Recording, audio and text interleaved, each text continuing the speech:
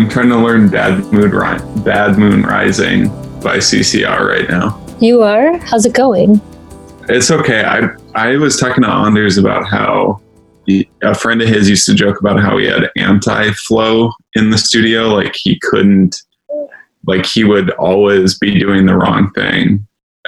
So it wasn't even like he just like couldn't easily flow from thing to thing. Like he was like always putting shit in the way so that he would suck at it. And I am now realizing that like I have anti-rhythm where like I will like watch a video or like listen to the song 5 times in a row, and then I like sit down to play it, and it's as if I've like have no idea what song I'm playing. Like it's really incredible how just like terrible my rhythm is.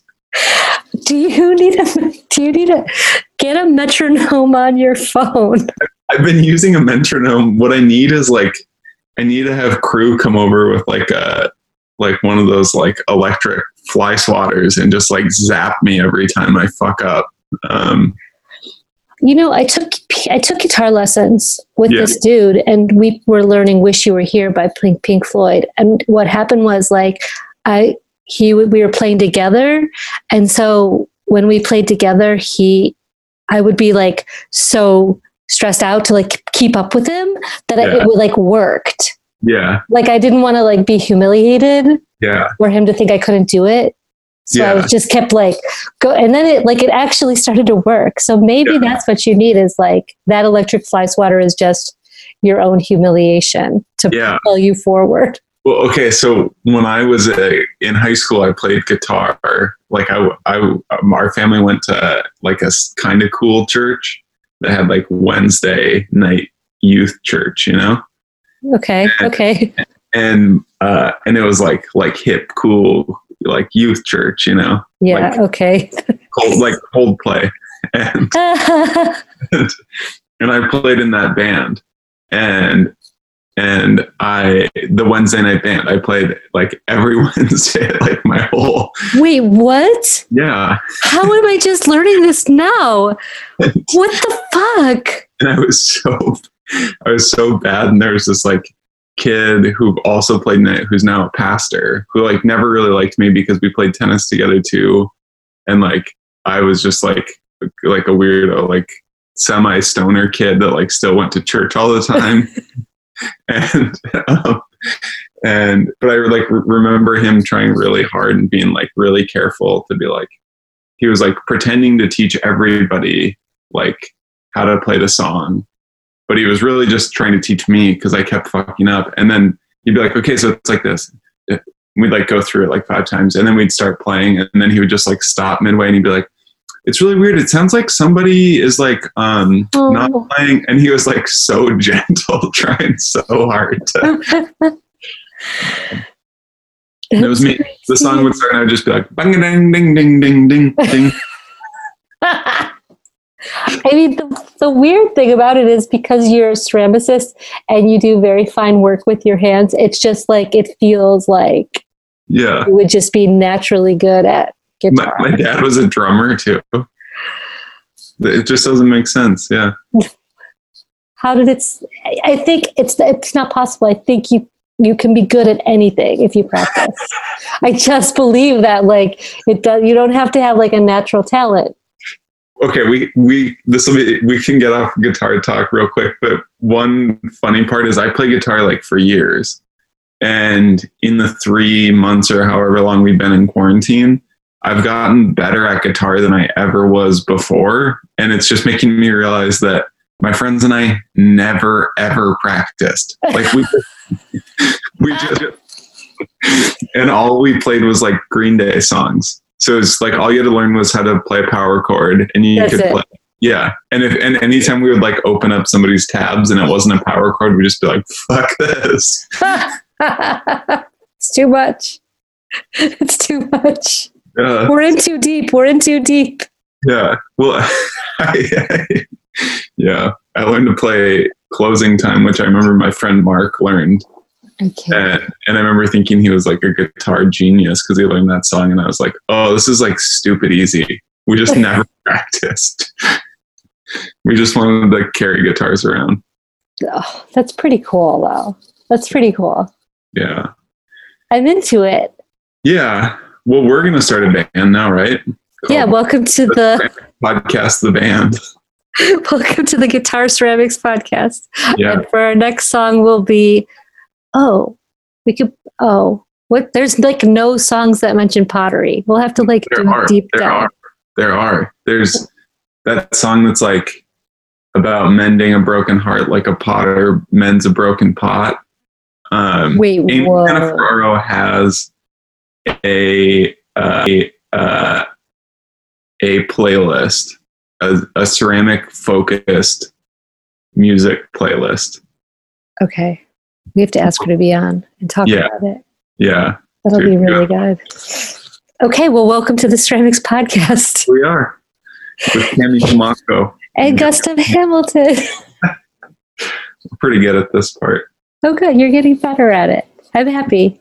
Yeah. So today on the podcast, we have Snow Yu, who is an amazing artist from Jingdezhen, China, like born in Jingdezhen, which is so crazy. I went to Jingdezhen, and it's like this very small country town of like 2 million people. It's like a city. It's so weird. But it's all about ceramics. So I know Snow from the pottery workshop in Jingdezhen, where she was an artist assistant, and she, basically like helped artists make their work within all the factories of Jingdezhen. So Snow must have worked with like hundreds of artists. So she just is like so well versed in ceramics. And I was really excited to talk to her about her coming to the United States, right? Yeah. Well, she's also like the first person that I've met that's actually from Jingdezhen. Like, yeah, everybody in ceramics wants to talk about Jingdezhen, but first one that was like, yeah, like I was just like, it was just there. Like I didn't think anything of it. Yeah, it's so crazy that she was in the ancient ceramics capital of the globe, arguably. But yeah. But she only like got into ceramics because she like needed a job. I think so. Yeah. I think so. It's really cool. It's really nice. I mean, I think, you like hear that with people all over the place. Like, when I first came to New York and I was like, I can't believe like you grew up here. And they're like, yeah, like, yeah, just like, this is just where I grew up. Like, this, yeah. But yeah, it was really cool to talk to her about that and what it's like now to be, I mean, she's been here for 3 years in the United States? Yeah, about that. Yeah. I think so. And like how she's kind of made her way in the ceramics community. Sort of like, and I think it happens a lot, but like how to be a ceramicist kind of, and like, how to really commit to it and then really make it work. I need to just like go there for 2 years and have someone try and teach me how they make those giant tiles. Oh, it's super cool. It's super, super cool. There's like usually when the giant pieces, like they make giant pots too that are like bigger than us. And it's usually like 2 or 3 guys like doing it. Wow. It's so wild to watch. You're just like the teamwork. The teamwork is just amazing. Like they just work together all day. It kind of seems like they work in a way that's like more like how I think of people working with glass, where you're like, there's like almost like a team like working on different parts. Like when people talk about making those big tiles and they talk about, it's like a couple people rolling it out with just like a giant pipe. Yeah. On these things, and yeah, like working in tandem with somebody else, which is just like we really often talk about ceramics being a community thing here in the United States, but it's not that much. I mean, mostly we just need to like share kilns really often, but right. Yeah. I mean, for those giant pieces, like there's no way you would be able to do it by yourself. Sometimes like if they're throwing a giant pot, the wall is like at least 2 inches thick, let's just say. And then one guy is holding the other guy's arm while he throws it so it doesn't pop out and like miss a just for the pure strength of it. It's like two guys standing like within inches, like basically hugging each other. So beautiful. Yeah, it's so crazy. Awesome. So Snow is a brilliant artist, and I'm so excited to have her on the podcast. She's a lovely person. Yeah. And we got to talk to her twice. Yes, we did. And it was really fun. And we had some audio issues, so we had to re-record some parts, so I was really happy to get to talk to her again. And yeah, I want to meet her in person at some point when we're allowed to hang out with people again. Yeah, you'll love her. Yeah. Here she is, Snow Yu.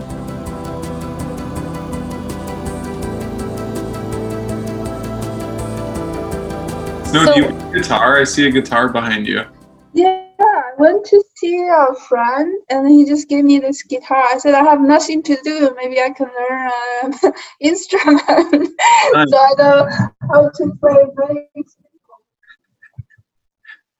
I'm learning. I try to teach myself. So I can do this one.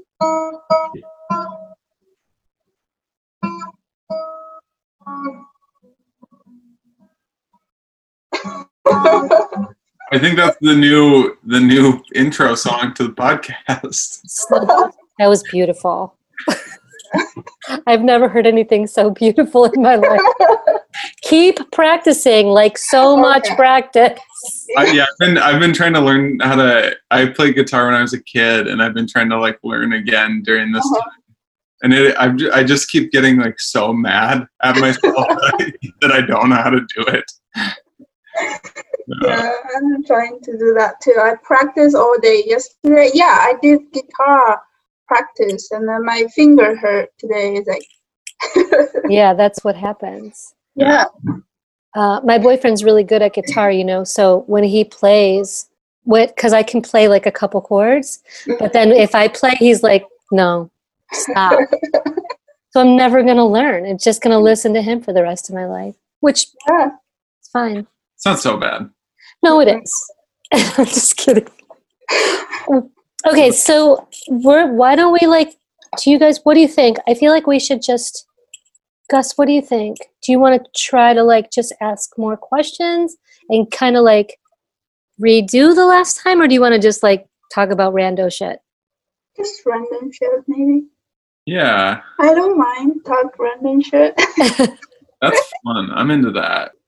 Well, tell us about Jingdezhen. Just what was it like growing up there? Okay, so when I have memory about Jingdezhen, the sky is full of chimney with smoke from out from the chimney, and then the sky will constantly falling off this the dust. So if you do your laundry outdoor, by the end of the day, it's all covered with this cold dust on your shirt.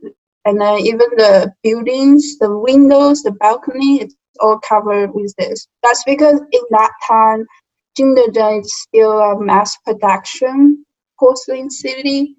And mainly they are using coal to fire the kiln. So the pollution is very, very bad. So as I said last time, I remember the things when I cross from the coal kiln and then the flame come out when they do a reduction firing. So I remember the flame is shooting out from the brick kiln. And then this guy topless, and then just shoving coals inside the kiln. So that's my memory about I don't even know what they're doing. I don't know why they're shoving the coal into the kiln.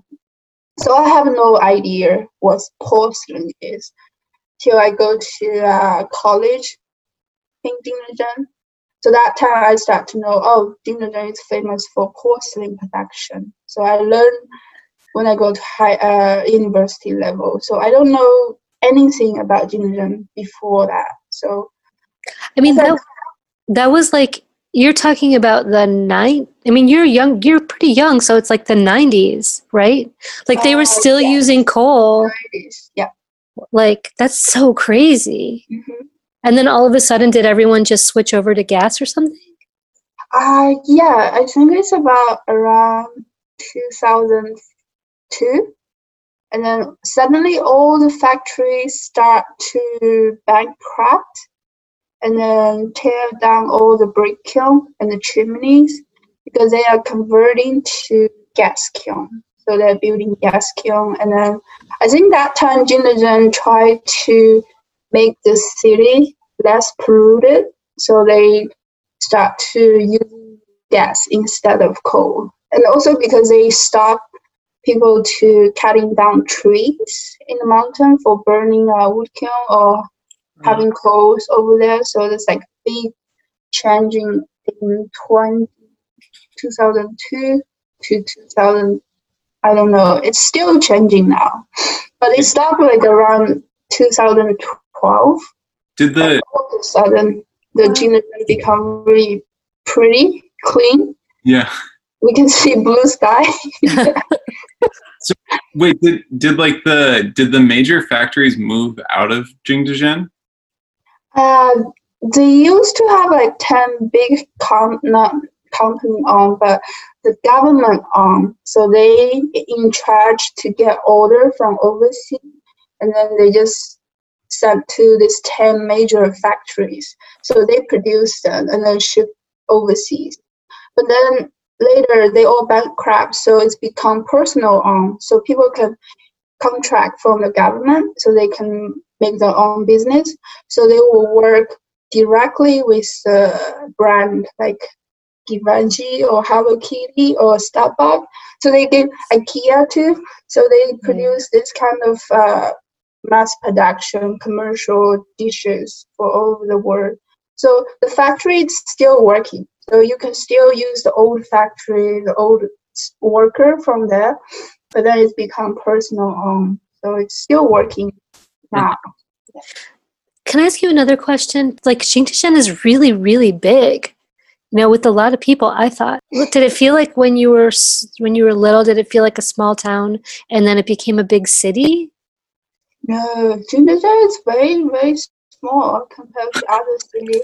It's only like 1.5 million people. Oh yeah, big compared to other countries like Sweden. And I would say Jingdezhen is very small. If you take a taxi from one side to the other side, it's maybe just like half an hour. That's it. Because Jingdezhen is like a small center city and then other smaller village around it. So It's not like the whole, it's all making ceramic. It's more like here there's one side, the main one is in Jingdezhen, the downtown area. So it's not really, really big. When I remember it haven't grown any bigger when I was young, and then now it's still retained small size because it's all surrounded by mountains. So there's not much public transportation going on. So nowadays we have high-speed train from Shanghai to Jingdezhen and then Beijing to go to Jingdezhen. But before it's like really closed up because it's really hard to go outside. Wow. So it's hard to keep people inside. So once people go outside, they won't come back because they think it's very closed up, small town. They don't want to live in there. Yeah. But nowadays, people start to moving back because become really, really nice city to live, and also the whole environment is changed. So it's not industry city anymore, more like cultural, heavily cultural tourist place now. Yeah. Funny. Yeah. If you so you've now you've been in the United States for like 3 years, right? Yeah. And that's we're seeing some of those shifts happen here too, where like here it was like sort of the Rust Belt cities, like Cami could probably talk more about like Cleveland and places like that are starting to become cool again, where like those old center, is it kind of like that sort of feeling? Mm-hmm. Yeah, even like the city before I went, like Cincinnati, I feel like it's similar to Jingdezhen. It used to be like a really big city in the history, but now it's become like it comes down a little, but nowadays more company goes to Cincinnati and bring up again. So it's become a, like, I don't know. I have a mixed feeling about Cincinnati. One side, I feel like it's still kind of old U.S. city, but sometimes I feel like there's more art activity going on there. It's like people start bringing more art people to there. So it's trying to use art or other culture to popular Cincinnati. Yeah. I feel like maybe they are really similar, Cincinnati and Jingdezhen. I didn't think about that before. I just think of Cincinnati as being like such a small town. It's like the South to me. Do you know what I mean? Like in the United States. I have no idea what Cincinnati means to Americans. So I guess that's what people ask. Oh, where is Jingdezhen? If I told people I'm from Jingdezhen, they will also ask, where is Jingdezhen? Yeah. Yeah, but Cincinnati, I feel like Americans, Cincinnati. Yeah. I don't know. Yeah, that's maybe. Yeah, because you're like, it's definitely a city. And I'm pretty sure it's in Ohio. If not, it's like around there somewhere. Whatever Ohio is. It's Yeah. like You have a lot of presidents from Cincinnati. I thought so. Really? Really? Yeah. And also, Cincinnati is also called Queen City, I believe. No, I don't know history about it. I know this is, You're just like, you can basically say anything and we'll be like, yeah, we don't. yeah. We I was don't. ready to change this to a Cincinnati podcast. It's exactly like the Bureau of Tourism, Snow U and the Cincinnati Bureau of Tourism. With Snow U and Cami Kilmako, and I'm just on as out of town guest. Oh my gosh. Well, that's yeah, that's cool. So I know you mentioned that like your time in the country is like up in the air. Are you gonna stick around, or do you know you're gonna? No, I decided I will go back to China. You're going back? Yeah. Okay. Whoa, that is really unexpected. I thought you were going to stay. No, I do have good news from those two residency artist program. They do give me an offer, but I have to say no because I can't guarantee I will have a proper visa in this special time to go there. So I have to go back to China and then maybe see after November who is the new president and then decide if I want to come. Yeah, that's fair. Yeah, Wow. because I don't know, even like with the virus still going on and then with the Black Lives Matter stuff like this, I don't know who will be the next president. Yeah, it's like whole thing is like depend how stable is the state. Yeah. Yeah, it's better to go back and then see what happened next. So the next result will be November 22nd, right? For the American election. Yeah, something like that. Yeah, somewhere around there. Yeah. Yeah, it's gonna be really crazy. I mean, it's yeah, like I don't know. It's so weird. Like I keep like calling like my parents and my grandma and being like is this what it, you know, like have you felt like this before? And it's really weird that they're all just kind of like, no, this is crazy. Like this is the craziest ever. Like this feels like the 70s, just like way jacked up. Yeah. So I don't know. Maybe don't come back. It's probably Definitely good that you wait get till out of there's a new here. president. Yeah, actually. Do you have a big suitcase? Right? Could you bring us with? It'll just pay $60 extra per bag. Yeah, I've been like thinking a lot these days and to think about to continue staying here and with going back to China. I decide going back to China, it's mainly because I don't know where this United States will go.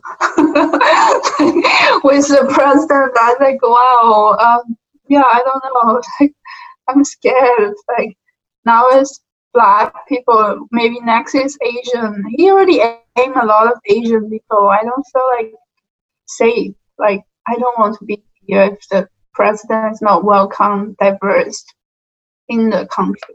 Like, no, I don't feel safe. Police won't protect me. No one will protect me. Wow. Yeah. How are you feeling about going back to China? I'm a bit nervous because I don't know what to do. Yeah, I don't know if I'm qualified to apply a job in college because they all want a PhD degree. So they want you to have PhD in order to university level. And I don't want to go back to my old job because I feel like that's not what I want to go outside and then come back for. So maybe I just like take a break and then maybe try to find some program in the Europe and then go get my PhD. Oh, yeah, that's actually... That's just a thought. Maybe I will try to go to Canada for residency, not this thing. Yeah, you should look at Medalta. I did. I was planning to apply that, but then I don't know like what kind of visa they want. And then my friend asked them, they also don't really have much international people apply, so they don't know how the visa works out with the artists from beside Canada, Canadian people. Yeah. So I don't know. I have to figure out when I go back and then find what type of visa I can apply to go to Delta. Yeah. How do you think, since now you're going back, and like, how do you think it's being here has like changed your work? I don't know, but that's like such a big question. It's like yesterday I was like, it's like kind of too soon. It probably will take years to really. Yeah. Also, for the listeners, the way Snow just like looked off into the distance. A beautiful moment. Like it was really cinematic. I don't know. Like I wrote to one of my artists I know, Jennifer Linda Chuck. I know that name. Yeah, she asked me how was I going with the things. She was one of my reference, and I just told her I couldn't stay here because blah blah blah, and I just wrote, I'm really grateful for my 3 years in the state because it really helped me to think about what I want to do. So even I go back to China, I think it's really useful for me to think about what I want to do in China.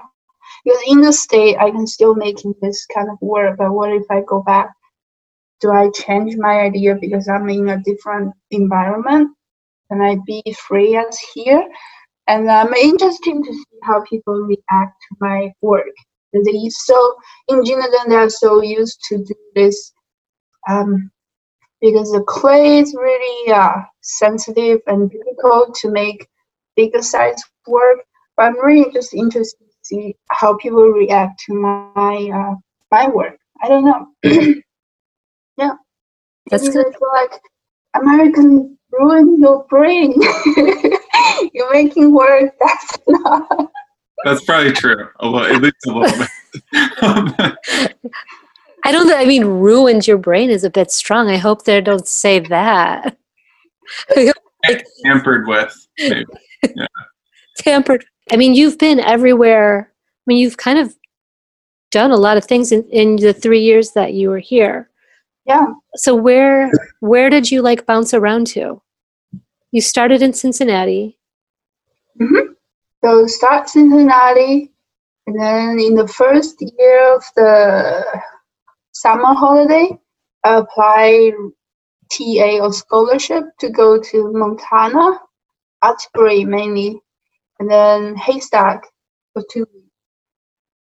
I think from there, and I went to New York for the Armory show. Then now I'm in Chicago. So much it. Yeah. That's pretty good though. Yeah. Did you?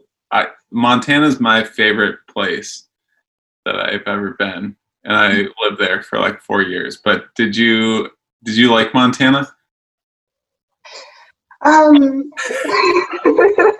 it's going to be a negative answer, just don't answer. Yeah, how was it being there? Like, it is. I mean, yeah, I think it. It really is a strange place to go. I'm sure, especially like coming from China and then ending up in like the Archie Bray is essentially outside of Helena, Montana, which is like a small town at best. And I love it a lot, but I'm sure your experience there is really different. I'm a very quiet person, honestly, but I do not want a really quiet place to live. So sometimes I feel like it's really complex with my own personality. Like, I'm really quiet, but I really enjoy being quiet in the city, not in a quiet countryside. But that really helped me, like the 3 months over in Montana, it's like really helped me to think a lot. And then I did a lot of work once I go back to school. Like, people don't know what happened to me over the summer. Yeah. Yeah, you have a lot of time to think about yourself. Yeah. So I made a lot of sensitive work. And I feel like being at the Archie Bray too, like you must have met a lot of people because so many, like they bring so many artists through.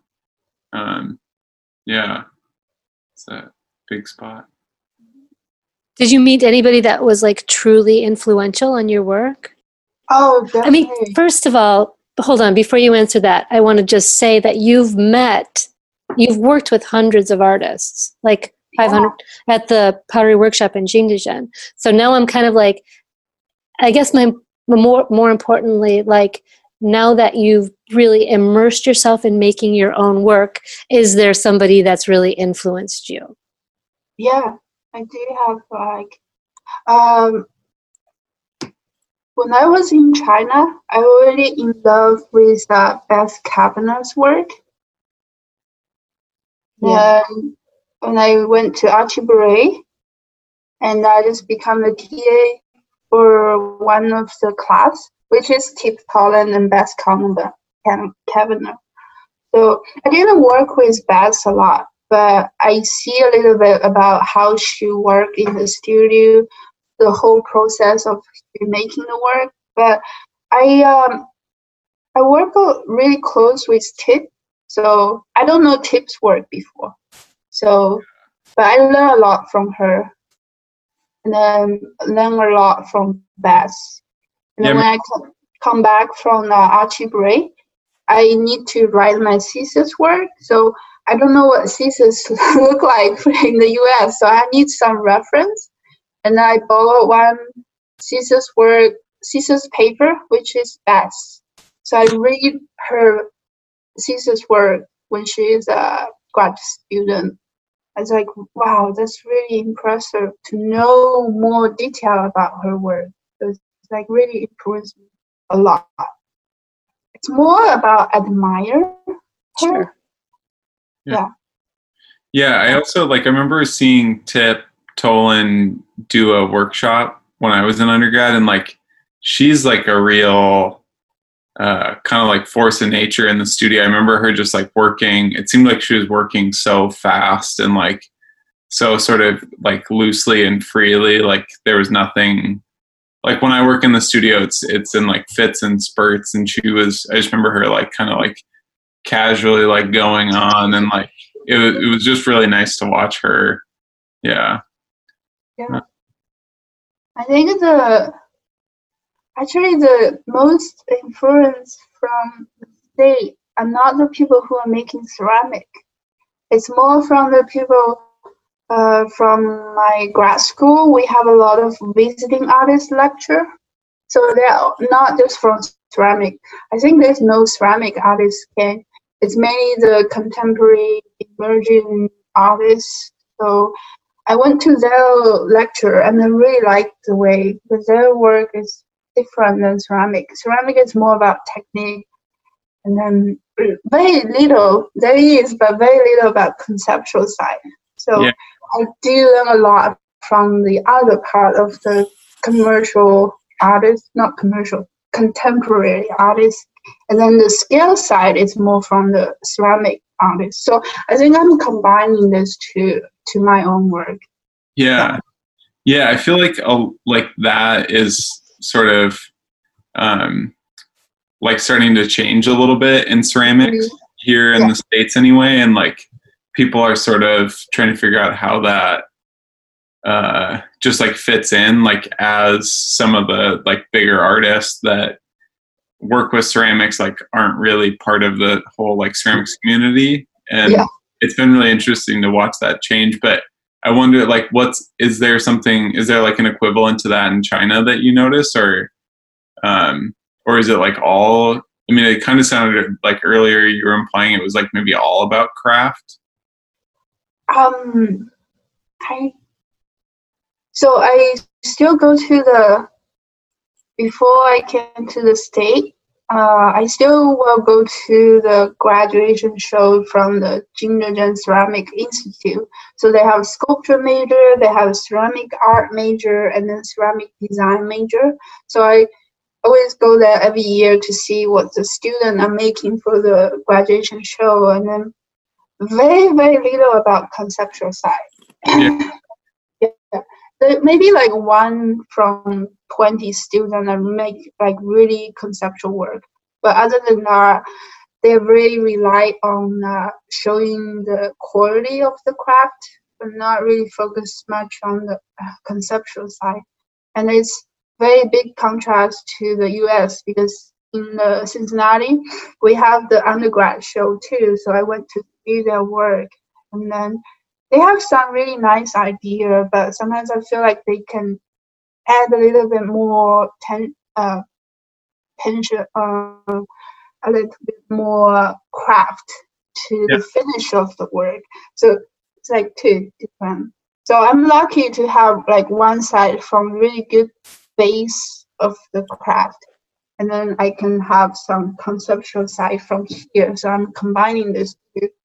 My work is either in craft side, but also in the conceptual side. It's fit together, well finished. I want to see.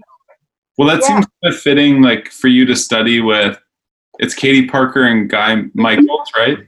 Yes. Yeah, because they also like have such a high level of craft, but it's never just like about their craftsmanship. It's always like which is such a like their work is pretty incredible. Yeah. Did you pick that program because of them, or like how did you end up in Cincinnati? I know them first time in 2012. So that's the first time they came to Jingdezhen as a group. So, and also Paul and Ring. Do you know them? Yeah. They came in one like summertime. Like, oh, these 4 people are really interesting because they're always small size summer. We have really good time over the summer. So, and then since then, they really like Jingdezhen and want to bring students every year in December for 4 weeks. So that's like going on for the past, I think, 5 years. Wow. And then I think in the 4th time they came, I asked one of the grad students, how was the school? Because I'm thinking about going to grad school, and I asked him, and he gave me really good advice, because he said it's more about the money. So I will be honest with that, because I can't pay that much money to go to like very expensive school. Yeah, so I worked 1 year for my portfolio to apply at Cincinnati, and then work hard on my English so I can be a TA when I go to the school. So money is really essential. I I know maybe Alfred, they also have grants, but not like full ride, right? So yeah, so that's why I'm choosing Cincinnati, and also because Katie and Mike. Yeah, I think with like having a really close relationship with your professor, it's really important. I heard story about Chinese student go to the state, but the professor is not really good to him. So he feels so lonely and he kind of fell into like drug and other stuff. What? Depression. Oh my gosh. Go wired in the state. Yeah. It's really easy to feel depressed and lonely in the state if your professor is not nice to you, and then you having language barrier with your classmate, and then the critique is very different. It's a new way of learn, like critique people's work. Your classmate will maybe see some mean stuff to you. So I don't want to have all that. So it's more like, yeah, I think I decide like from both this opinion, and then yeah, I only applied Cincinnati. I didn't apply any other school because money, yeah, and then professor. When you were in sculpture school in Jingdezhen, did you have critiques, and were the critiques different than the critiques here? Oh yeah, so the Jingdezhen way of learning. So I think the undergrad is more for you building a strong foundation of sculpting in clay or wood or even in fiberglass, like you can cast fiberglass. But when I learned how to sculpture a human figure, so we all surrounded by one model, and then we build exactly the same figure. So we will critique, the teacher will critique based on we did the same model, the same pose. So it's not a creation, it's more like practice. So Right. it's not like really critique. It's mainly telling you, oh, this is not right, that's not right. So you listen to your teacher, you correct your way of seeing stuff. So it's not allowed you to build really weird creation of the figure. You have to do exactly the same. Try your best to build exactly the same. Yeah. And then your own creation is the one you want to design for your final thesis work. So that will be your strongest defense moment for your own creation. So that's like big critique. So your biggest critique is in the end of your undergrad. Okay. And then they're like, you, Snow, you are amazing. No, I didn't do a good in the undergrad. Yeah, That's okay. really, That's okay. We didn't either. I'm not like a top 3 student in my undergrad. And I even think I don't want to do art after I graduate from the undergrad school. So You were just I didn't make any work after I graduated. Yeah. But then, so what changed? So then, like, you started working at the pottery workshop, Mhm. and then you were sort of like, oh, maybe I. Yeah. Because then I see so many people making different work, and some people are really touching me by telling me what the concept behind the work, why they making this in ceramic. And then some are very craft because they came to Jingdezhen to using the craft to fulfill the final conceptual work, right? Because they couldn't do certain things, so they have to come to China to use a local craftsman to finish that work. So I guess, hold on really quick. I think we need to say, like, people from all over the world go, right? Did we say that already? To Jingdezhen? I don't think we explained it. Like, I know a lot of people that listen to this podcast are like newer to ceramics, and yeah, maybe just haven't heard about Jingdezhen, and it's like something worth looking into because that's like, I still haven't been, but you know, Cammie's been, and like so many people in ceramics have gone there, like to specifically, like they'll be like, I've got this like plan, that I need to execute, and like I have to go to Jingdezhen to like realize it. Like that's just where you go. That's where you go. I mean, also the clay in Jingdezhen is like super beautiful. The color of the clay is like amazing from the kaolin mines, and people from all over the world go there. Like hundreds and hundreds and hundreds of people to do their own projects in ceramics, and actually a lot of factories, like Snow was saying earlier, like IKEA, West Elm. I mean, it's the list is endless. So all these people just go to Jingdezhen because of the factories and the ease of making things. So, okay, back to it. Sorry. I just want to make sure that people, like, we're like talking about Jingdezhen and the listeners are going to be like, what the fuck are they? What is Jingdezhen? Like, get it. I think Jingdezhen,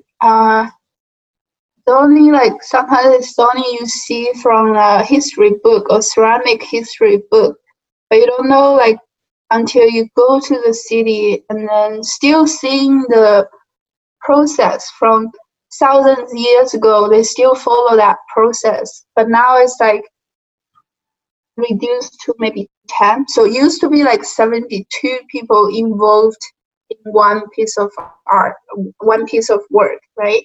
So that's become like that's start from the code, the mining.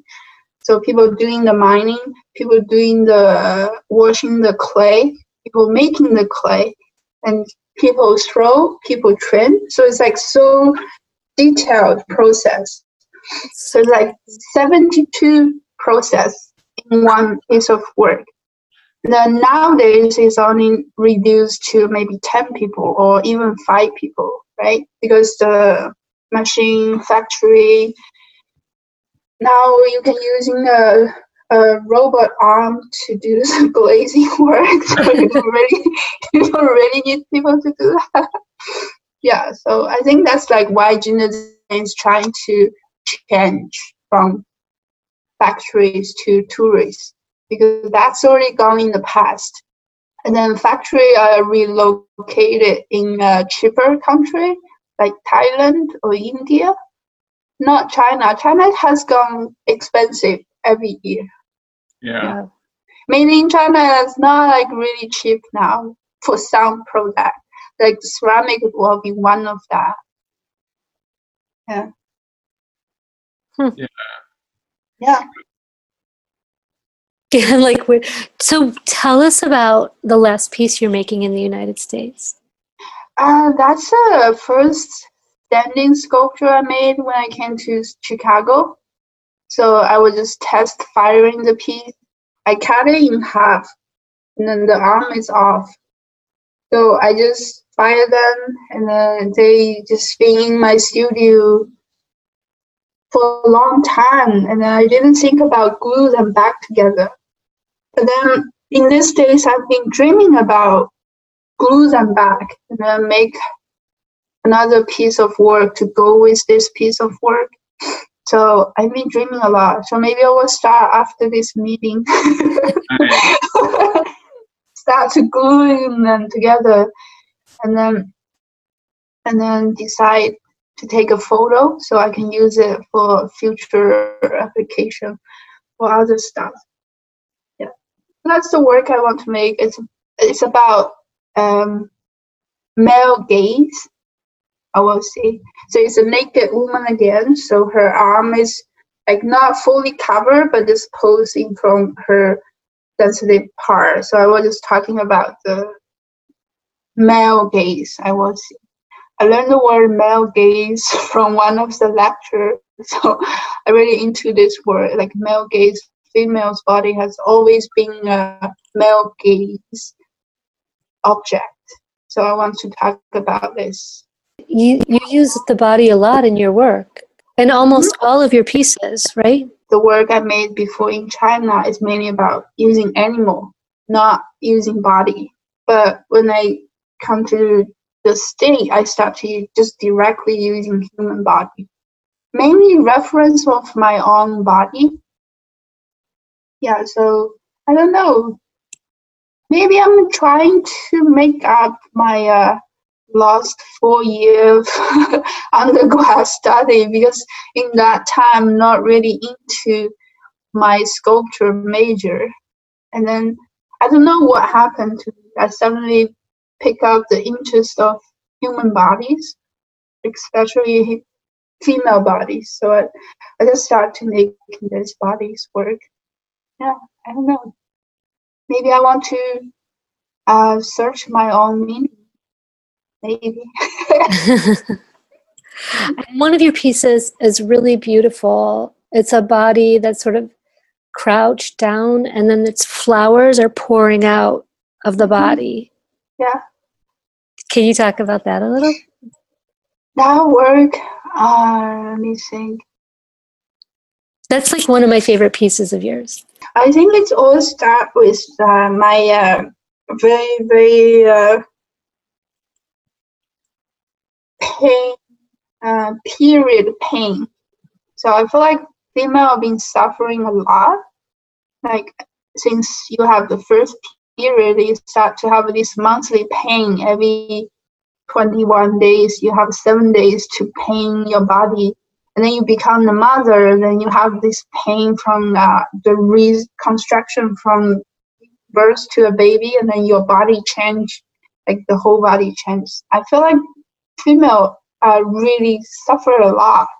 Like we are I don't know, it's really complex feeling about like why we female have the nice body but always suffer these pains. Yeah, so the flower is symbol of like running beautiful things out from her body, but also distract her a little bit, destroy her a little bit. So it's like the beautiful soul is coming out from her body. Now I made her a bow head, so she doesn't have a hair. It's which symbols like when the baby comes out, it's also have no hair. It's like she's newborn from, I don't know, it's very mixed feeling about that piece. Yeah. Well, I remember when we talked last time, you were like talking quite a bit about how you felt like you were at the age where you like should have a kid or like need to make a decision about it. And yeah, I mean, I'm sure, like, does it feel like that is really like coming into the work as well? Yeah, that's also what I'm afraid of. Going back to China is also like back into that environment. Like I'm 32 now, so I don't know. It's like I like to be here because people are telling you, oh, I have my kid at 40. I don't have a kid either. Like that's like really normal in here. But when I go back to China, it's really stressed me a lot. So that's like one part of, I feel like I need to go back to do my duty. Kind of. But I don't know, like how long I can resist that part of influence to myself.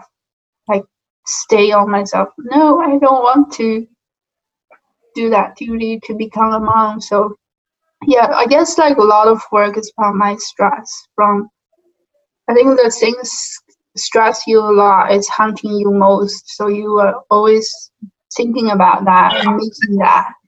Yeah. So I think I do have a lot of stress from there. Yeah. I mean, it's really hard. I mean, first of all, like that's an intense amount of pressure. Like if you just think about that all the time, you would be so fucking stressed out. It was like, there's no answer, right? There's no way to like really answer that question. And every woman, even no matter what culture. So, I mean, your situation is different because there's like an age, you know, like in the United States at 32, you'd be divorced by now. So it's like,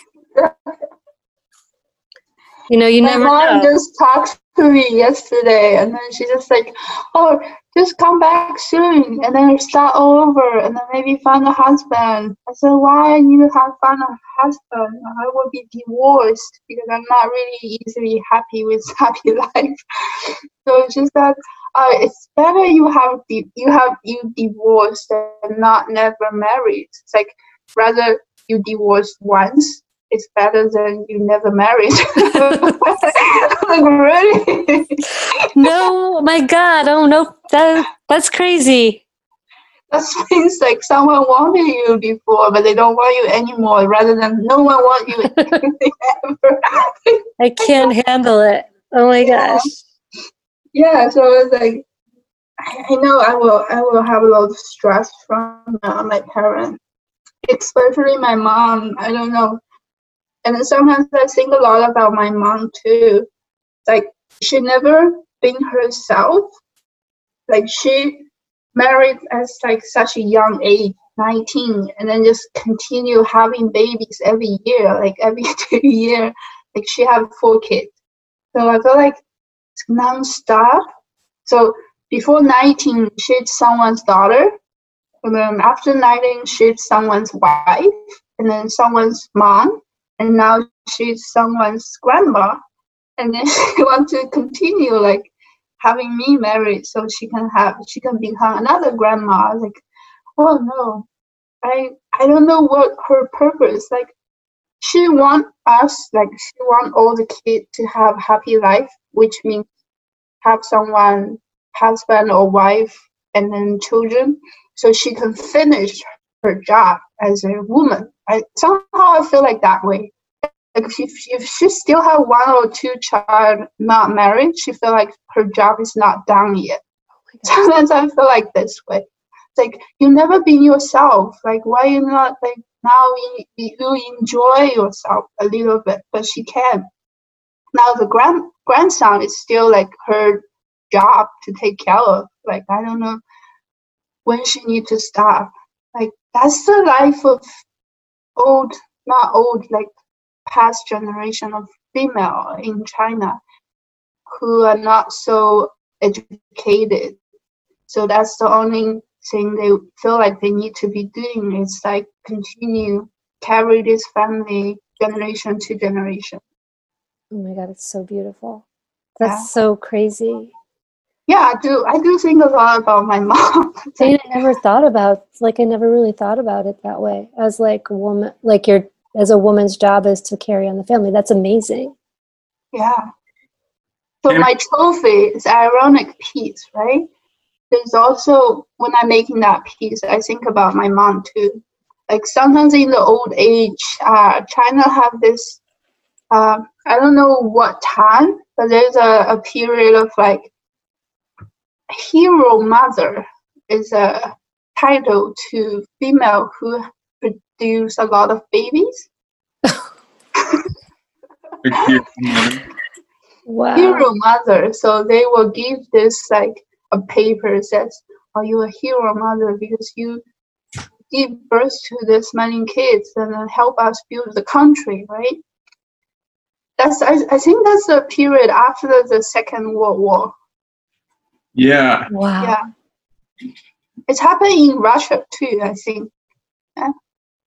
Yeah. Well, yeah, I think, I don't know if we got paper awards for it here, but like you did, like, even, my mom's in her 60s, and like that was like, much more of the focus, I think, then even. Yeah, and maybe like there's a joke in a TV show called Scrubs where there's like a baby is born and they're like, another baby boy in the fight against communism, and I think part of it was like that national like you're like, you need to produce like the future so that whatever your agenda is can be kept up. Yeah, I mean, Cami, did you like, you're older than me and like, but also grew up in like a central part of the United States. Like, did it feel like that? Because I feel like that pressure was like starting to alleviate it, but like a lot of my friends that stayed in the Midwest like have a kid and are married by now. My situation was a little unique in that my parents were 40 when they had me. So my parents were born in the 30s. Yeah. So and they were like, very, very old fashioned, almost Edwardian. So yeah, they thought that I should go to college. Well, first of all, they didn't necessarily think that I needed to go to college, but if I did go to college, they thought I should either be a nurse or a school teacher. And those were the two options in 1990. I mean, they didn't really, because they were just so old fashioned about it. So yeah, it was a little like weird, like when, my parents definitely wanted me to get married. Yeah. It just so they didn't have to worry. Actually, just so they didn't have to worry about me and put me in the hands of a man that would have to worry about me, like pass me off. Yeah. It's like really, really old fashioned. I mean, there's nothing you can't like, there's nothing you could do to really fight it. You just have to keep like reassuring them that you're not going to, that your vagina is not going to fall out or something. You know what I mean? They're just like, it's still function. Yeah, it's exactly. I don't know. I don't know. Like, I don't know what's the meaning of being a woman nowadays. Like, there's like a research shows like Chinese women start having lower like wishes to become a mom. Like, there's every year there's less and less women want to have a baby because the expense of raising a child is getting higher and higher each year. Yeah. So when you go back to like, is it like high on your to-do list to like find a place to be able to start making work again? Or like, what do you have like plans for? I know things are really up in the air and this is like kind of an abrupt change, but do you have any plans for when you get back home? I do. My sister still have her like small studio. So I probably will start from there. And then in the meantime, start looking for jobs. I do wish I can go somewhere else, not stay in Jingdezhen. But then if you want to continue making clay work, Jingdezhen seems like the reasonable place to be. Yeah. Yeah. Unless I'm not making clay work anymore, I'm doing a more film or painting or other stuff. Yeah, but then that I probably will just because I don't know how bad the virus goes. My city is pretty well controlled, so there's nothing coming back again. There's many Shanghai or Beijing. Beijing now have more like again those people having coronavirus. So it just make it hard for me to fly back to China these days. That's it. But go back to my city is easier to just restart buying clay. The life have been back to normal nowadays in Jingdezhen. So people start doing a lot of online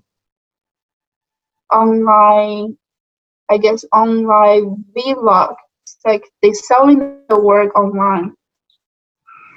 So they will start changing. I feel like this is also a good opportunity.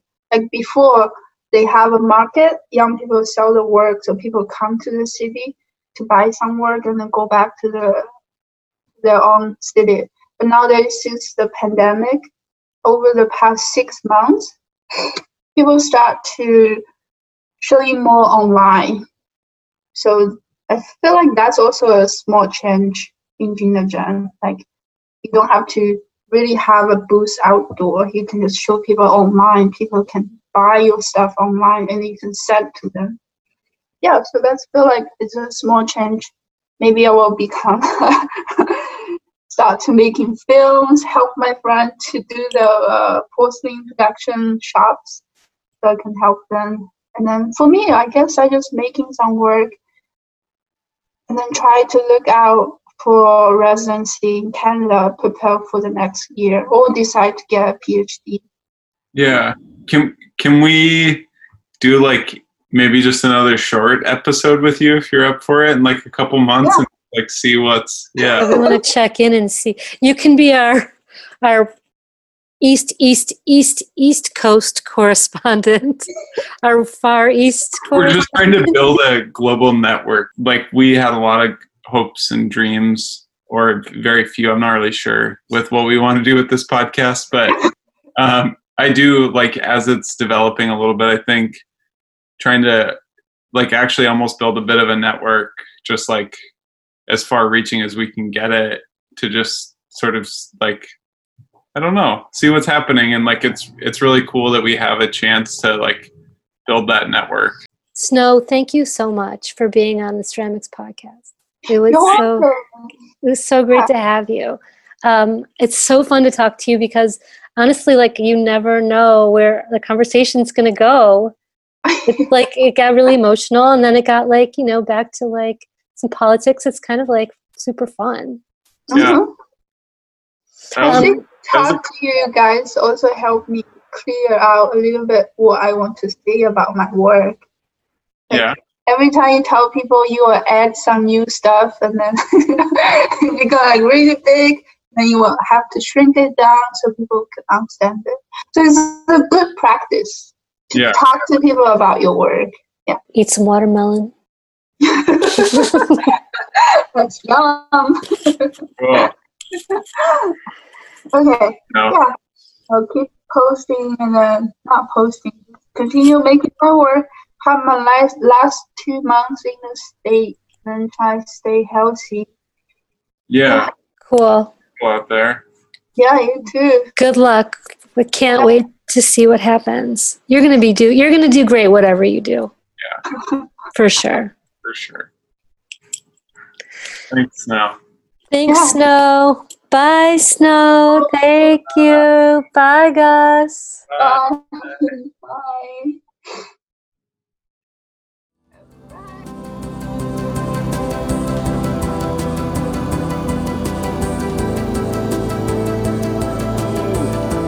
Man, she's so good. She's so cool. Yeah, she's great. And she's actually really funny. Yeah, she is funny. I'm excited to like check in a couple months and see where she's at, because I'm really curious.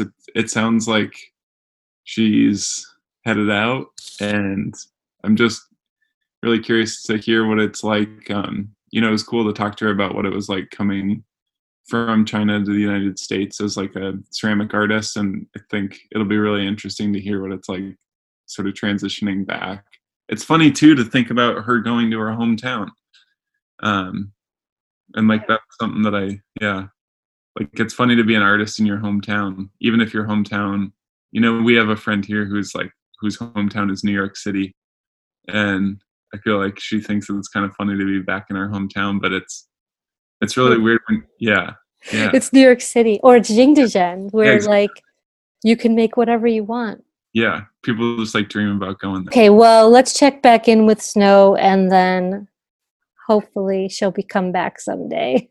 Yeah, when it's a better situation for everybody. Oh, boy. Bummer time. Thanks for listening to the Ceramics Podcast.